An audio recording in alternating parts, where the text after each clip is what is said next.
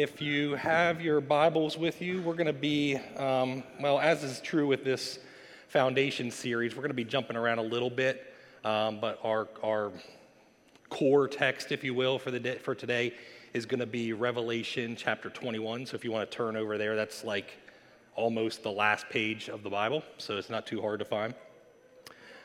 And so last week we had the opportunity finally to get around to what is the gospel. It took us a while to get there because I screwed up the preaching schedule, if you recall.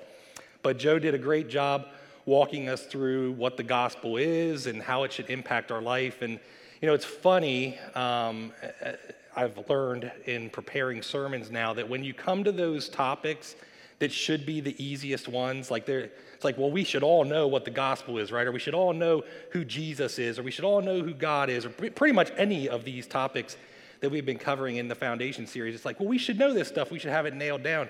And it seems like those should be the easiest sermons to preach and the easiest ones to prepare, and everybody should be on the same page. And the reality is those are often the most difficult ones. When it's like teed up for you and you just feel like you should be able to hit a home run with it, those are some of the most difficult ones. So Joe did a great job.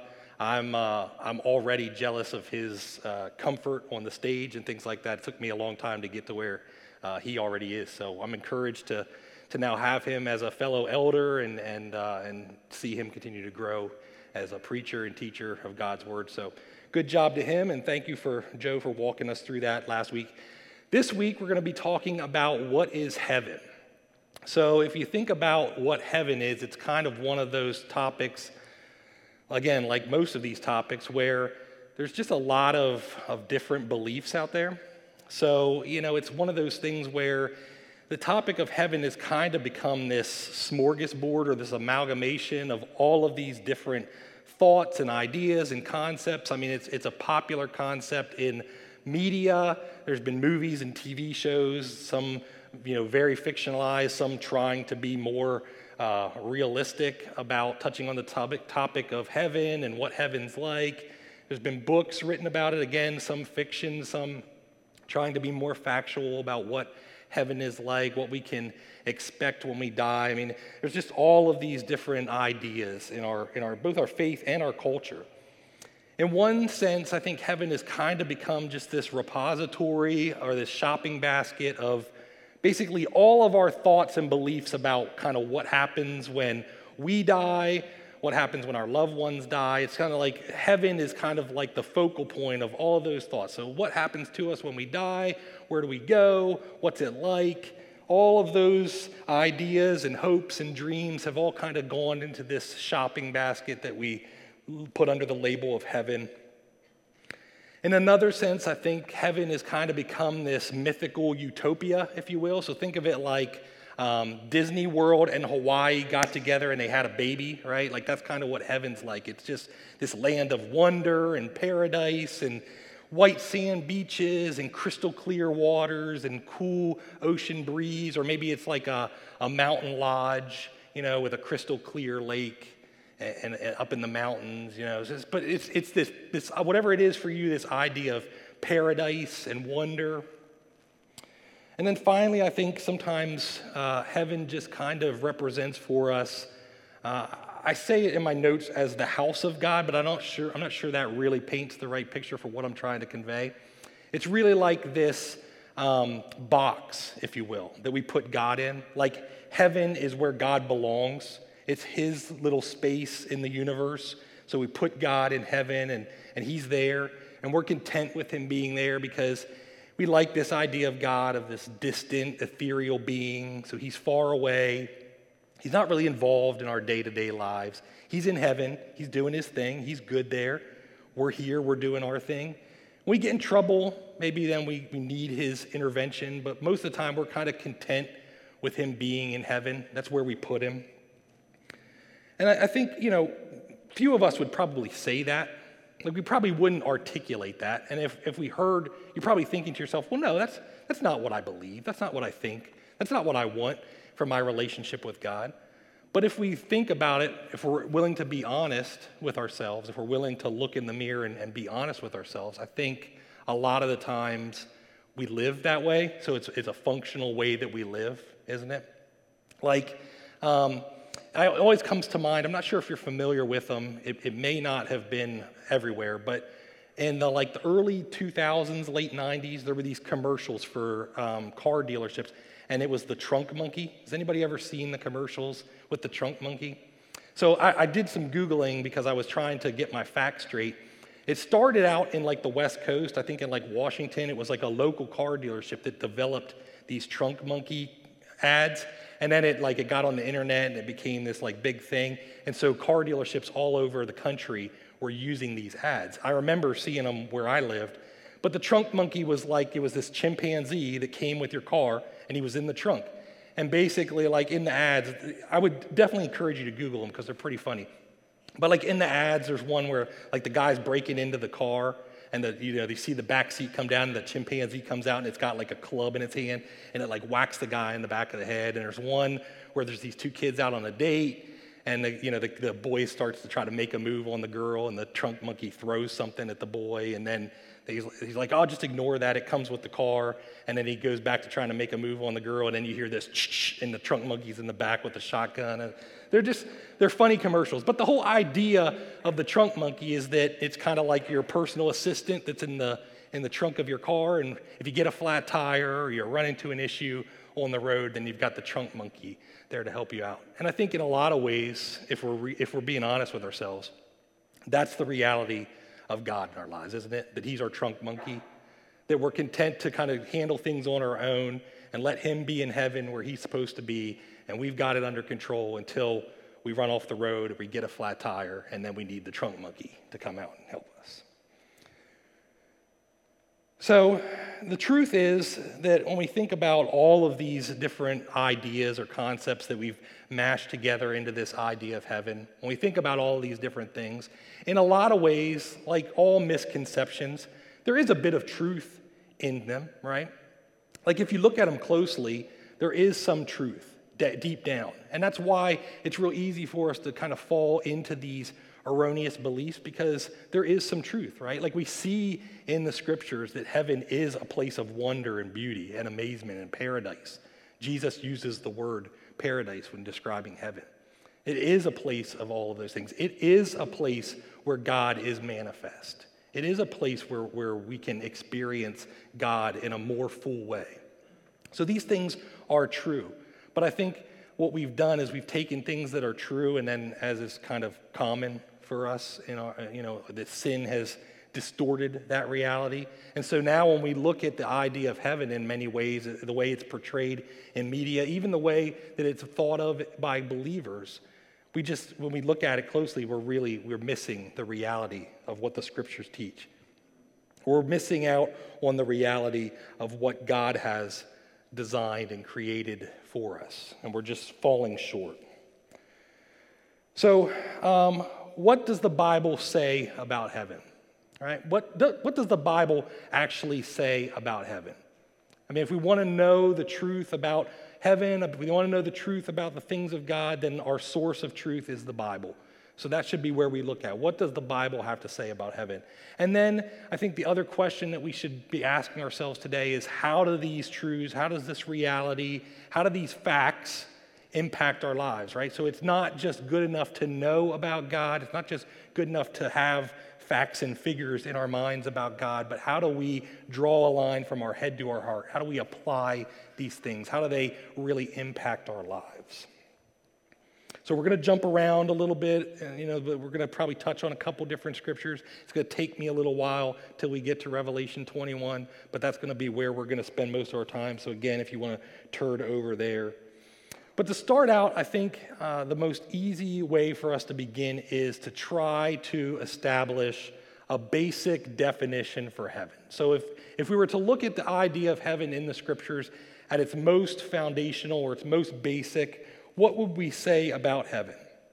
I think in the most basic sense, we could think of heaven as the home of God. Now notice I said home and not house. There's a difference there, right? So a house is a structure, right, that exists at some specific place, right? So I live at 116 Woodshire Drive in Parkersburg. That's where my house is located. Before that, we used to live in Colonial Heights, Virginia. That's where our house was located. And then before that, we lived in South Carolina, and even further back, we lived in Pennsylvania, right? So I've had homes in a lot of different places, houses, physical addresses. But a home, so a house is just kind of simply like a place where we put all our stuff, right? Like if someone wants to find us and our stuff, they can go to our house. That's what our house is. But a home is different, right?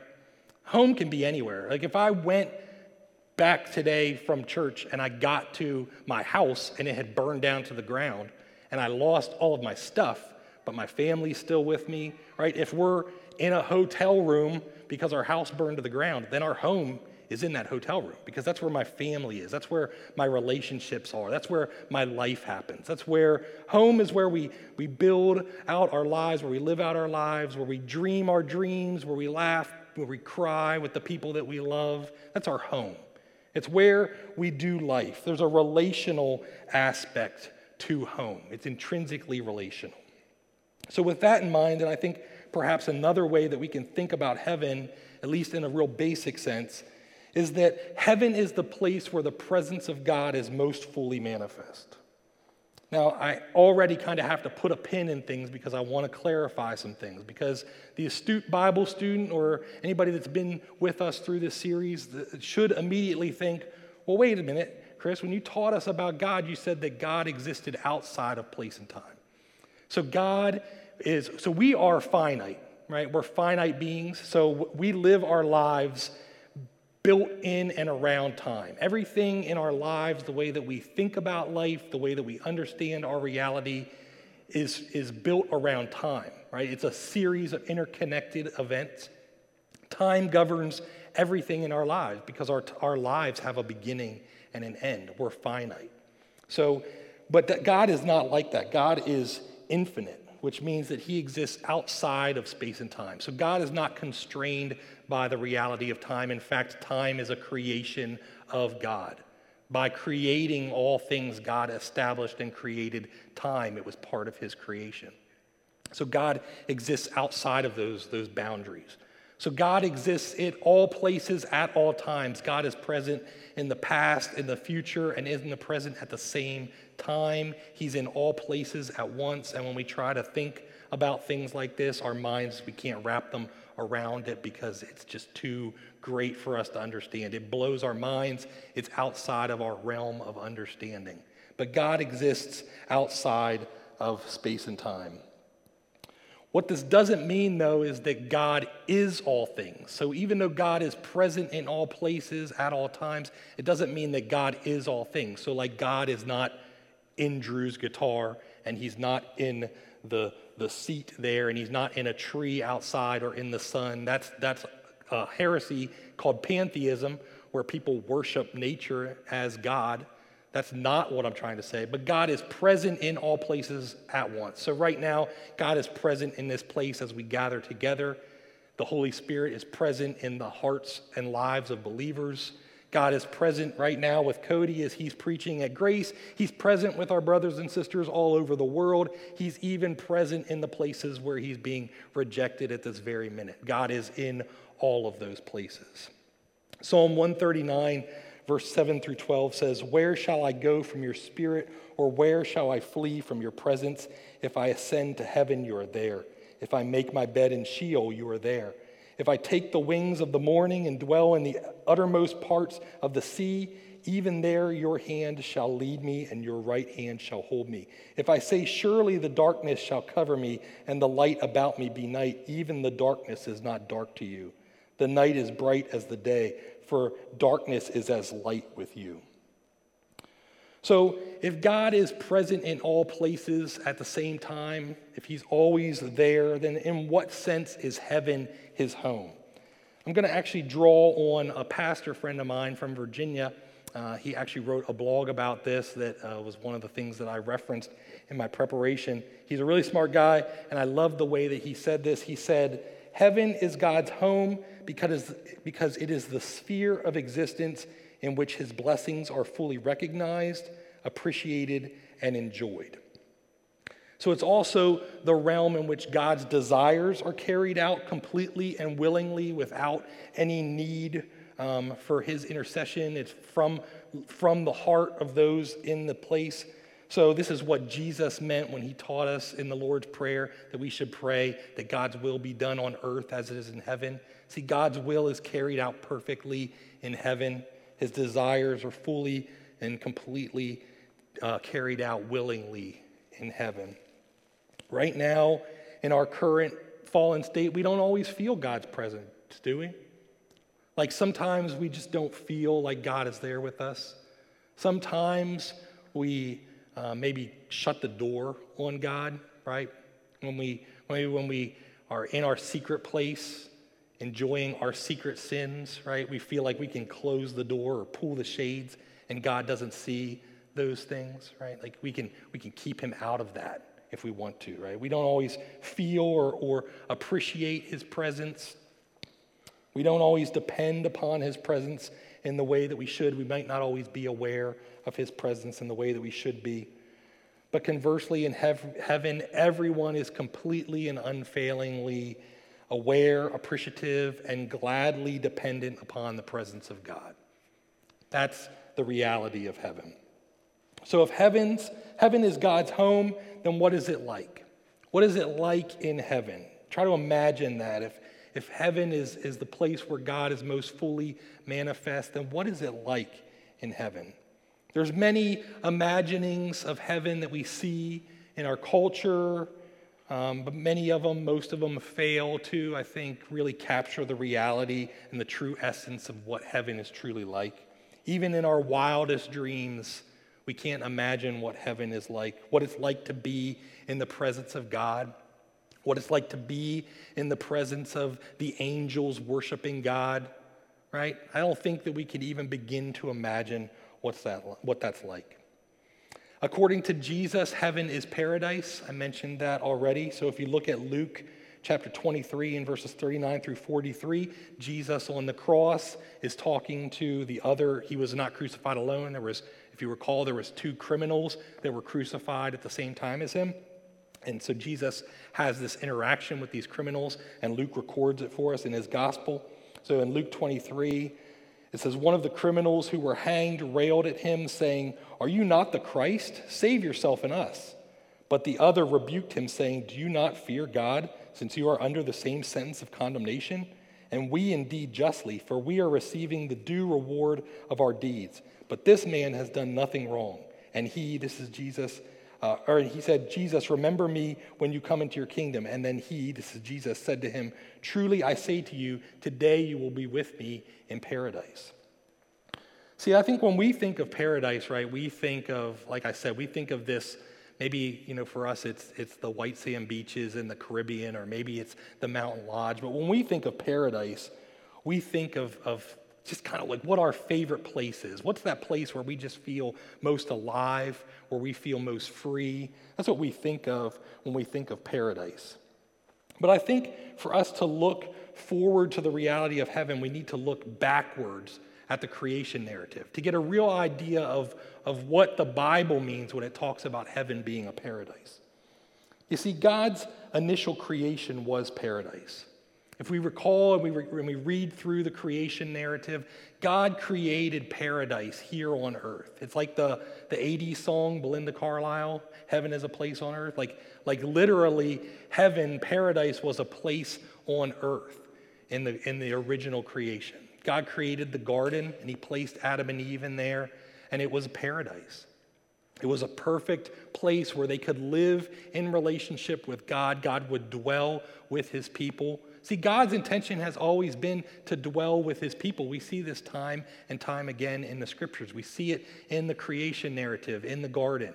We see it again in the tabernacle and then in the temple. And we see it again in Christ as he sends the Spirit to indwell in the lives of believers, right? That God's desire is to dwell with his people. Christ, one of the names for Christ is Emmanuel. That means God with us. So Jesus was the full manifestation of God with and among his people in bodily form, in the incarnation. So all of this idea of paradise in Scripture, it doesn't have in mind white sand beaches and crystal waters, although those things are described in heaven. crystal waters and seas of glass and things like that. There is an idea of this actual beauty of paradise. But the true essence of paradise is that in heaven, we get to live in the presence of God. We get to be and dwell in the presence of God. God is with us, and we are with him. It's a restoration of all of the things that sin made wrong in this world, right? So that sin separated us from God. Adam and Eve, when they sinned against God, they were kicked out of the garden. They were sent out of paradise, and now we live in a world where God cursed them and said, there will be struggles, there will be pain, there will be turmoil, there will be chaos. There will be all of these things in the world in which we live, and we see and experience them day in and day out, suffering and pain and death and all of these things. But this isn't so with heaven. Heaven is the absence of all of those things. It's where we can dwell with our Lord and our Savior. So let's look at it together in Revelation chapter 21. We're going to take the first 8 verses. It says, "Then I saw a new heaven and a new earth, for the first heaven and first earth had passed away, and the sea was no more. And I saw the holy city, New Jerusalem, coming down out of heaven from God, prepared as a bride adorned for her husband. And I heard a loud voice from the throne saying, 'Behold, the dwelling place of God is with man. He will dwell with them, and they will be his people. And God himself will be with them as their God. He will wipe away every tear from their eyes, and death shall be no more. Neither shall there be mourning, nor crying, nor pain any more, for the former things have passed away.' And he who was seated on the throne said, 'Behold, I am making all things new.' Also he said, 'Write this down, for these words are trustworthy and true.' And he said to me, 'It is done. I am the Alpha and the Omega, the beginning and the end. To the thirsty I will give from the spring of the water of life without payment. The one who conquers will have this heritage, and I will be his God, and he will be my son. But as for the cowardly, the faithless, the detestable, as for murderers, the sexually immoral, sorcerers, idolaters, and all liars, their portion will be in the lake that burns with fire and sulfur, which is the second death.'" So the Apostle John here provides for us, I think, several glimpses into heaven in the book of Revelation. This is one, I think, of the most vivid pictures, but many of them speak of the beauty of heaven that we can barely comprehend. But at the center of all of that is the presence of God. At the center of every image, every vision of heaven in the scriptures is the presence of God. God is there. He is present, and we are with him. The ultimate manifestation of heaven is the restoration of all things in the new creation. So I don't want to go too far down this rabbit trail because we actually have other sermons planned in this series where we'll talk more about the new creation and the end times and kind of what happens when Jesus comes back and makes all things new and completes the work that he has started upon the cross and that he is currently doing in the world.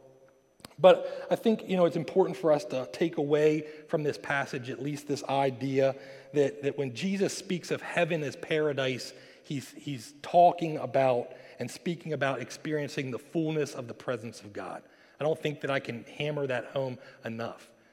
That for all of those things that we want to experience in heaven, maybe we want to see loved ones who are gone, maybe we want to be able to experience all types of different things in heaven, but the ultimate reward of heaven is that we get to be with God.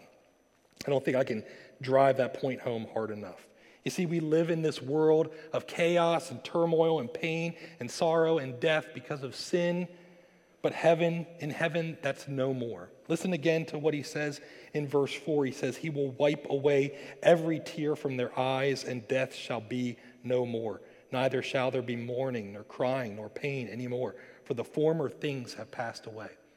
See, heaven, all of the things all the sufferings that we experience here in this world, they are no more in heaven. It's this reality that allows the Apostle Paul to speak of the sufferings of this current life as a light, momentary affliction in light of the future glory that waits for those who love the Lord. Right? That's one of my favorite. That's 2 Corinthians chapter 4. It's one of my favorite passages in all of Scripture. Right? That we think about all of the pain, all of the death, all of the suffering that we experience in this life, and the idea that those things are no more, that there is rest from those, that heaven is a paradise of peace where we get to rest from all of our struggles. And that the things that we experience right now, all of the struggles that we experience right now, in the grand scheme of the eternity that we get to spend in the presence of God, are ultimately just a light and momentary affliction. See, Christ has reconciled us to God, and he has overcome sin and death, and he is making all things new. And when his work is accomplished, what waits for us is paradise that God has always intended for us since the very beginning in the garden. We actually get to go home where God has intended us to live.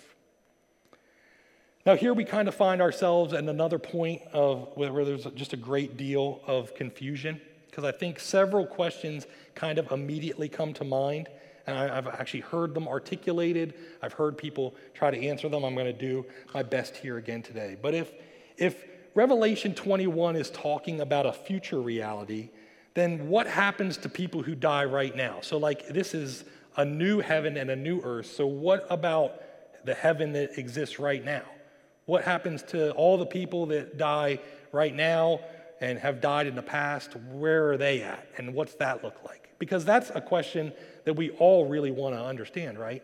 I mean, we all hope and pray that we get to experience that in our lifetime, Christ will come back and restore and redeem all things. I mean, that's been the hope of believers since the New Testament. If you read the New Testament, I mean, the authors in the New Testament oftentimes write expectantly and hopefully that Christ will come back in their lifetime. And that's been the hope of believers ever since. And we look at the world around us and we think, surely, it's getting pretty bad out there. Christ, you got to be coming back soon, right? So that's the hope of all believers. But many have died and many will die without getting to see that. So what happens to them? Where do they go? Where are our loved ones that have passed away before us? And then I think the second question that ultimately comes to mind that people tend to wonder about when we think about heaven and the new creation and paradise and all of those things is, if God created the garden perfect, if it was a paradise, and yet people were able to fall into sin and angels were able to fall into sin, what's to keep it from happening again? What if I'm the one that gets to heaven and screws it all up for everybody else again, right? That's the fear that we all have. So I know these are common questions, and I want to do my best to try to somewhat sufficiently answer them today, but there's a lot of mystery, there's a lot of things that we just don't know. So the Bible is a great tool for us because it gives us all of the information that God has determined that we need to know for life and salvation. But it's sufficient, but it's not exhaustive. And what I mean by that is that it doesn't tell us everything that there is to know. And ultimately, we will never know all things. I think sometimes we have this idea that one day we'll get to heaven and God will just be open up the playbook for us and tell us how everything works. We'll always be less than God. There will always be things that God knows that we won't know. There will be mystery wrapped up in God because he's greater than us. So some of these things maybe God has determined to not share with us, and we need to be okay with that. God has found it. He's content with leaving that tension exist in the scriptures, and I think we need to be willing to live in that tension as well. But I think there is some helpful information in here that can help us draw some conclusions that I think are justifiable and reasonable. So that's what I want to try to do here today in the rest of our time. So I'm going to start with the second question first because I think it's the easier one to answer. And the first thing that I want to make sure everyone is clear on is that angels, like man, are created beings. Angels aren't the only uncreated thing in the universe, in all of creation. The only uncreated being is God himself. God is uncreated. He has no beginning or end. Everything else that exists, from heaven to angels to earth to universe to mountains, trees, stars, animals, everything that exists was created by God. Angels are no different. I think it's hard to talk about heaven without discussing the reality of angels, because when we see descriptions and visions of heaven in the scriptures, angels are present there. And so there's, angels are just a staple of heaven that we see in the scriptures. So I think it's kind of difficult for us to not at least touch on what angels are. So angels, like man, are created, but they are a creature that, like other living things, are distinct from man as well. So if we look at the creation narrative in Scripture, man is given a special place in creation. We're told in the creation narrative that man is created to bear the image of God. So man is distinct from all of the rest of creation, including animals and angels, right? So man is different from all of those things. That's not true of angels, right? Angels don't bear the image of God. In fact, serving as God's image bearers is central to the purpose of mankind. It's what we were created to do. We were created ultimately to bear God's image, to glorify God by reflecting his image into his creation. This means that God has a different purpose than in creating angels. It also means that despite what many people might think or say or want to believe, we don't become angels when we die. Like when you die, you don't get to heaven and get your wings and get to flutter around in a diaper like an angel, right? You don't get to do that. That's not what happens. We don't become angels. People are people. We remain as people. Angels are angels. They remain as angels. Angels seem to serve a variety of purposes that we see in Scripture. So one of the ultimate things that we see angels doing in the Scriptures is worshiping and serving God. We see that in numerous times in the visions of heaven, of God's throne room in the book of Isaiah, chapter 6, all throughout the book of Revelation. We see these descriptions of heaven, and we find angels worshiping God and serving God. They oftentimes in the scripture serve as messengers, so that God sends his angels to deliver messages to his people, to his prophets. In numerous occasions, think just two that will probably immediately come to mind. We see an angel coming to Mary to let her know that she is with child and that child is from God and that he would be the savior of his people. That message is delivered to Mary through an angel. Joseph also receives messages from angels telling him to not be afraid and to not leave Mary, but to stay with her because the child that she has is from God. We see angels again in the Christ narrative proclaiming to the shepherds that Christ has been born, right? We see a choir of angels proclaiming that Christ has come to the shepherds in the field, right? So we see throughout the scriptures numerous occasions where angels deliver messages. They also they also minister to those that God saves. So we see this in numerous occasions again in the scriptures. The angels minister to Jesus and when he's out in the desert. The angels minister to Elijah. They minister to Paul and Peter. So we see several occasions in the scriptures where angels specifically come and minister to God's people. We also know that they fight spiritual warfare, spiritual battles against the forces of evil in this world. So outside of our realm of reality, of what we can see and touch and taste and smell, there is an entire spiritual realm in which angels are doing battle on our behalf and on the behalf of God against the forces of evil in this world. There is war that we see described in spiritual war that we see described in the scriptures.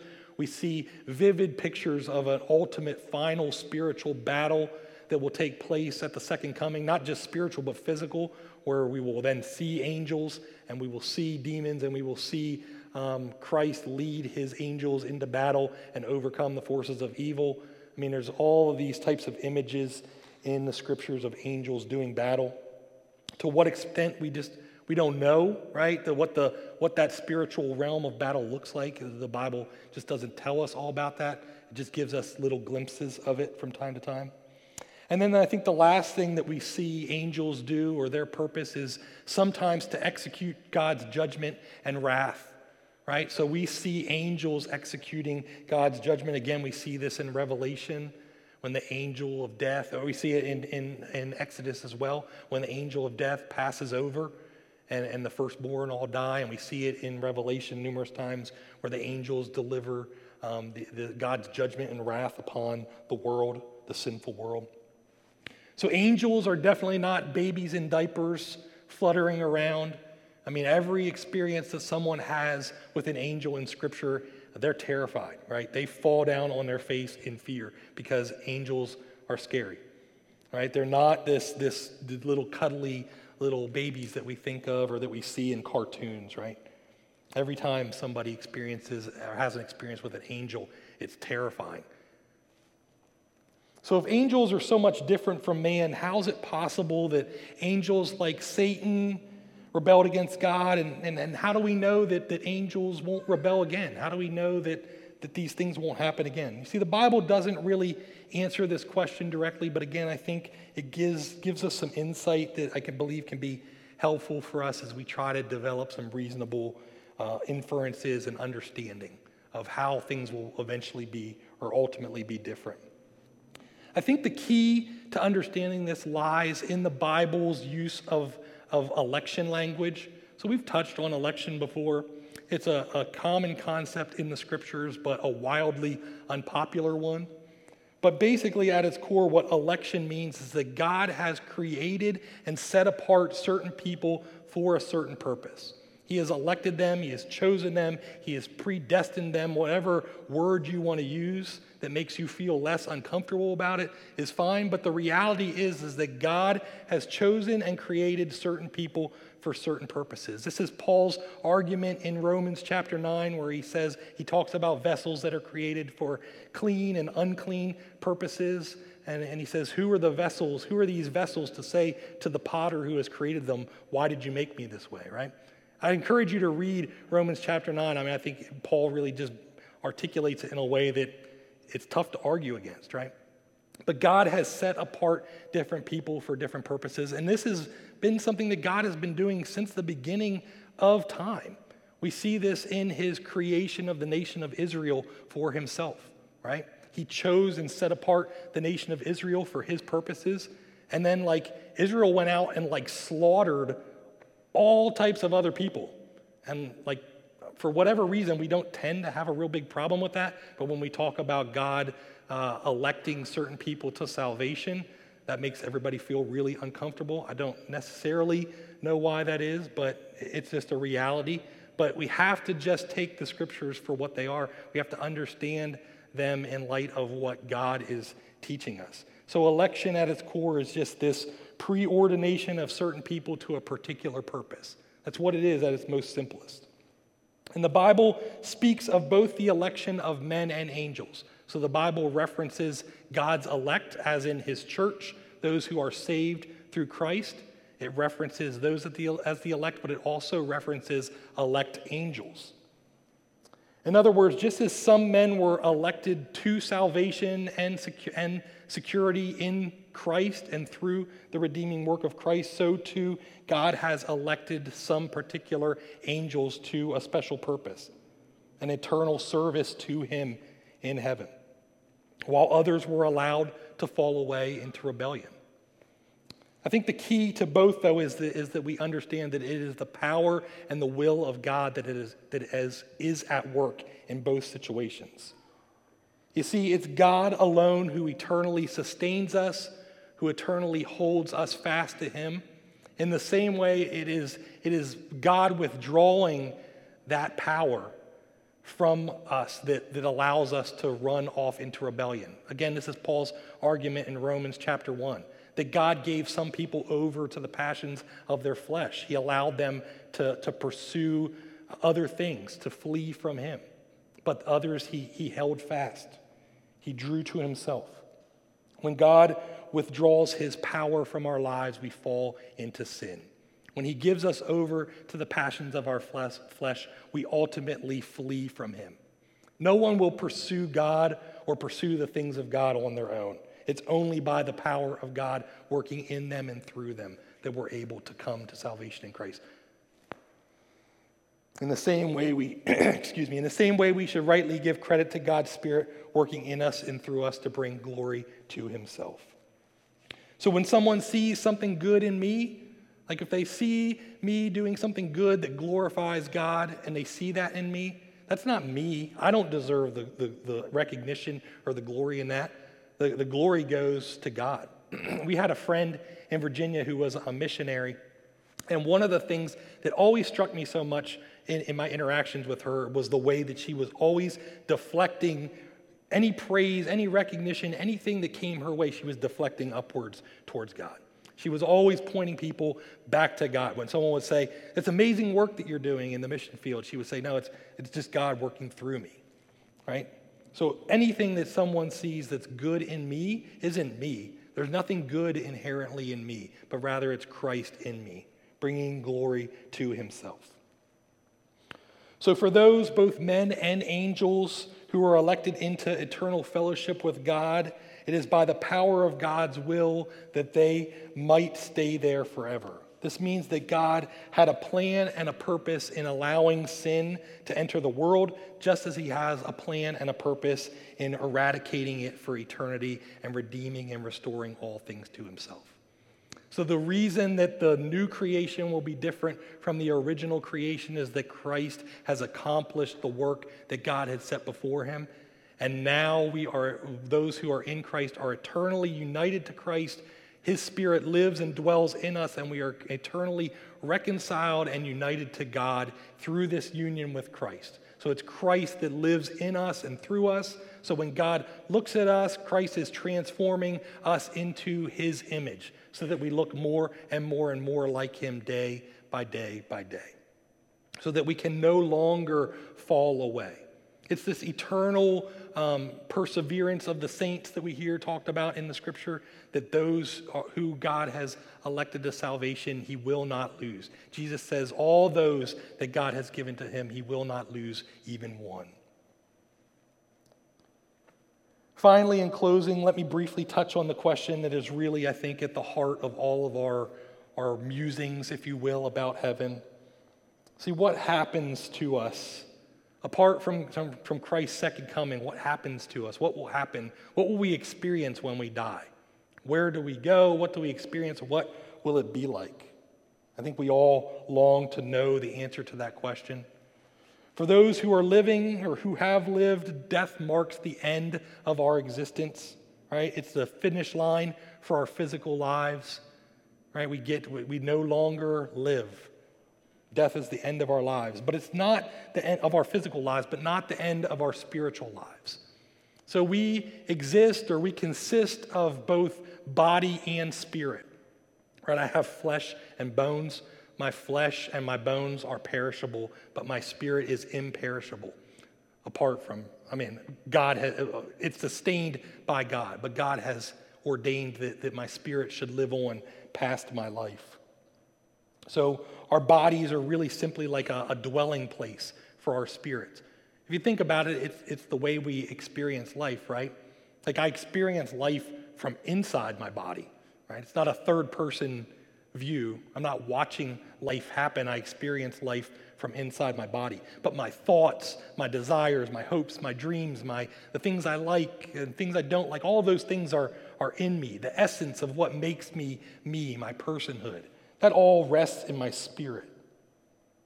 For those who have placed their hope and their faith in Christ for salvation upon death, our spirits are separated from our bodies, and it says that we are absent from the body and immediately present with the Lord. That means our spirits go to be with Christ.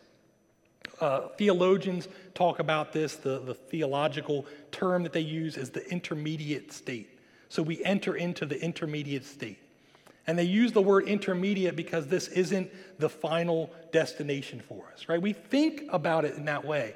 That's the way that we've often been taught to think about life. Like when we die, our spirits go to heaven and we spend the rest of eternity in heaven. But that's not what the Bible talks about at all. That's not what the Bible portrays at all. When we look throughout the book of Revelation, when we learn about, and other places in the scriptures that talk about the future reality for mankind, we were created again to be people in flesh, and Christ himself took on flesh and now exists glorified in the flesh. We too, like Christ, will experience eternity in the flesh. That means that each of us will receive a glorified body They'll be free from all of the things that ail us, all the aches and pains.